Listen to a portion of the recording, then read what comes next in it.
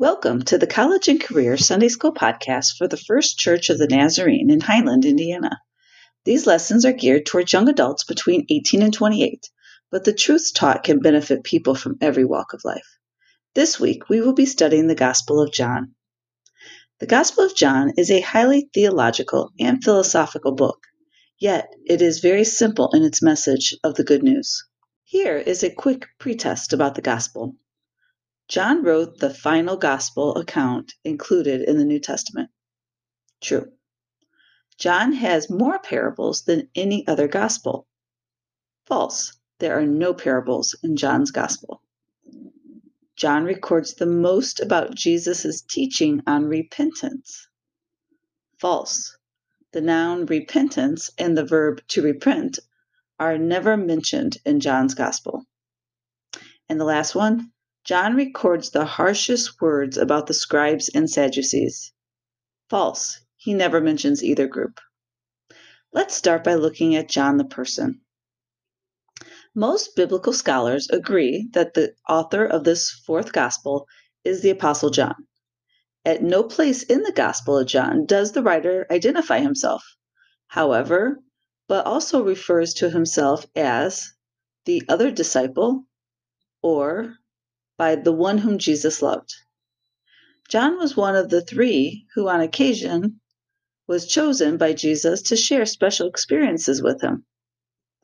For example, in Matthew 17:1, Mark 5:37, and Mark 14:33. John was the brother of James, and both were sons of Zebedee. Jesus nicknamed John and his brother sons of thunder, perhaps implying that John had a hot temper. John was present in the council meetings of the early church. We see that in Galatians 2:9 and in Acts 15:6-22. He survived the persecution of Herod that killed his brother James, and according to history, John became pastor at Ephesus and was bishop of that region. John was the last survivor of the apostles when he was exiled to the island of Patmos, where he received the revelation. Now let's look at the Gospel of John. No one can read the Gospel of John without noticing that it is different from the other three Gospel accounts. John records long discourses by Jesus on such themes as life, love, light, and truth. John spends most of his Gospel on the teachings of Jesus, as seen, for example, in the 7 signs of Jesus' ministry and his 7 great I am statements. John also stresses his own personal relationship to Jesus in order to make plain the accuracy and reliability of his witness. The author of this fourth gospel describes himself as the disciple who testifies to these things and who wrote them down. John writes as an eyewitness of the events which he describes. For example, John regularly mentions the great Jewish feasts as dating markers in Jesus' life. He mentions the first Passover of Jesus' ministry, the Feast of the New Year, the second Passover of Jesus' ministry, the Feast of Tabernacles, and the Feast of the Dedication. John records detailed notices of time. His gospel story begins with the events of a single defined week. The ending of his gospel account moves from day to day. His story of Lazarus and the time Jesus spent in Samaria are both marked by the passing of days. John also often records the time of day. Jesus called Andrew and the other disciple at 4:00 in the afternoon. It was midday when Jesus sat at the well at Sychar. The official son at Capernaum was healed at 1:00 in the afternoon. It was about midday when Jesus was led out to be crucified. John gives us references to the early morning, to the evening, and that Nicodemus visited Jesus at night. John's desire to be a reliable witness also includes a fondness for numbers. He tells us there were 6 water pots at the wedding in Cana, and there were 5 loaves and 2 fish at the feeding of the 5,000. He says that there were 4 soldiers in charge of the crucifixion. The woman of Samaria had 5 husbands. The man at the pool had been sick for 38 years. The perfume could have been sold for 300 denarii, a year's wages. The ointment used to embalm the body of Jesus weighed 75 pounds. The disciples' fishing boat was about 100 yards from the shore, and they caught 153 fish. John's purpose for writing the gospel account is to provide evidence that Jesus of Nazareth is truly the Christ. In addition to everything else he writes, he mentions 7 signs for believing in Jesus.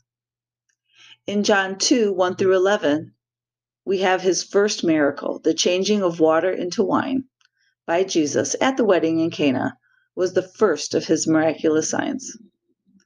In John 4, 43 to 54, the second miraculous sign of Jesus also happened in Cana. The outstanding feature of this miracle is the official's faith. He did not require signs and wonders, as the crowd did, nor even the personal physical touch of Jesus. His sick boy was 30 miles away. John 5, 1 through 15, has the curing of the paralytic at the pool of Bethesda. This was John's third sign. This man had been waiting to be healed for 38 years. John's fourth sign of Jesus' lordship can be found in John 6, 1 through 15. This is the story of the loaves and the fish. The importance of this miracle is shown by the fact that all 4 gospel accounts record it. The walking on water in John 6, 16 through 21 is John's 5th miraculous sign.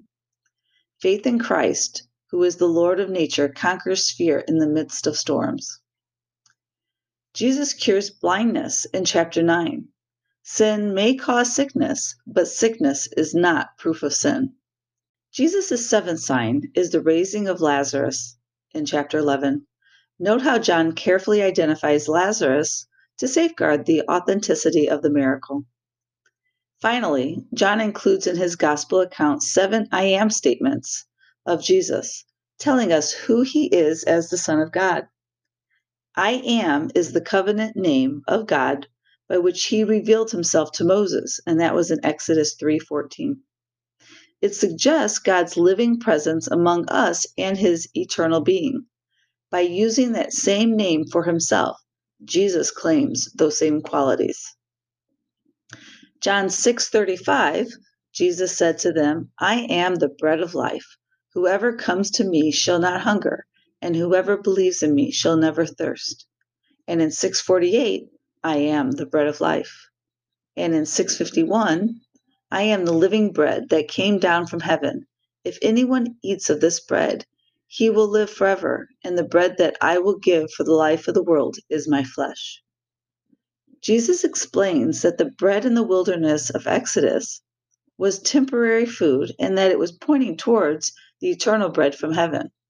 The manna was a picture of Jesus, who has now come down from heaven, must be accepted by faith, and who gives life.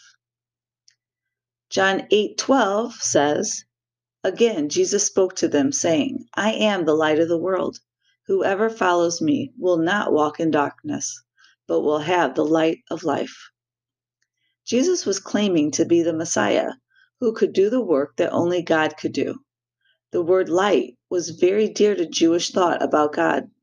Psalm 27:1 says, The Lord is my light and my salvation. Whom shall I fear? The Lord is the stronghold of my life. Of whom shall I be afraid? In John 10:7 and 9, so Jesus again said to them, Truly, truly, I say to you, I am the door of the sheep. I am the door. If anyone enters by me, he will be saved and will go in and out and find pasture. Shepherds often built sheepfolds with an opening, but no door. So the shepherd himself lay across the opening to protect the sheep. Jesus is our protection. In John 11:25, we have, Jesus said to her, I am the resurrection and the life. Whoever believes in me, though he die, yet shall he live. There were many Jews that wanted healing from Jesus, but didn't want to believe in Jesus. He doesn't give the bread of life and let people reject him.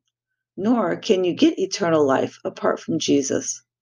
Although they are free gifts, they only come through Jesus. John 14:6 says, Jesus said to him, I am the way, the truth, and the life. No one comes to the Father except through me.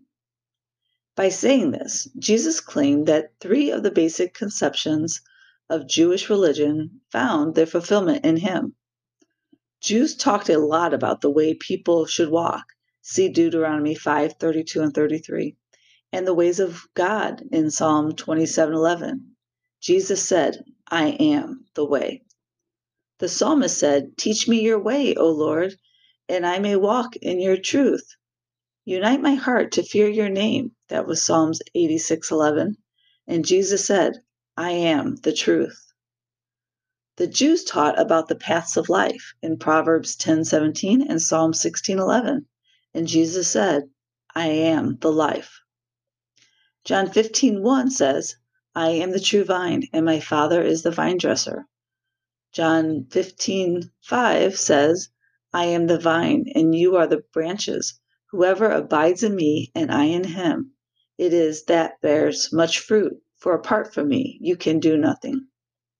Jesus pictures himself as the vine, the Father as the gardener, and we as the branches.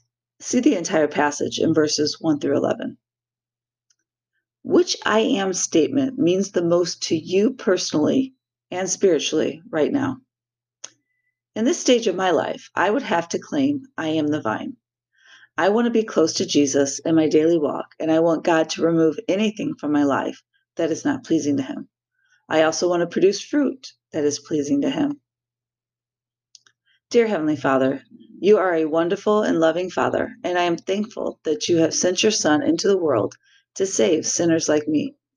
Please help Jesus meet everyone listening to this podcast exactly where they are right now. If they have a hurt, let them turn to you. If they need a Savior, open their heart and let the Holy Spirit fill them. We have learned that you are the light of the world. Please light our path and shine your light on us. In Jesus' name we pray.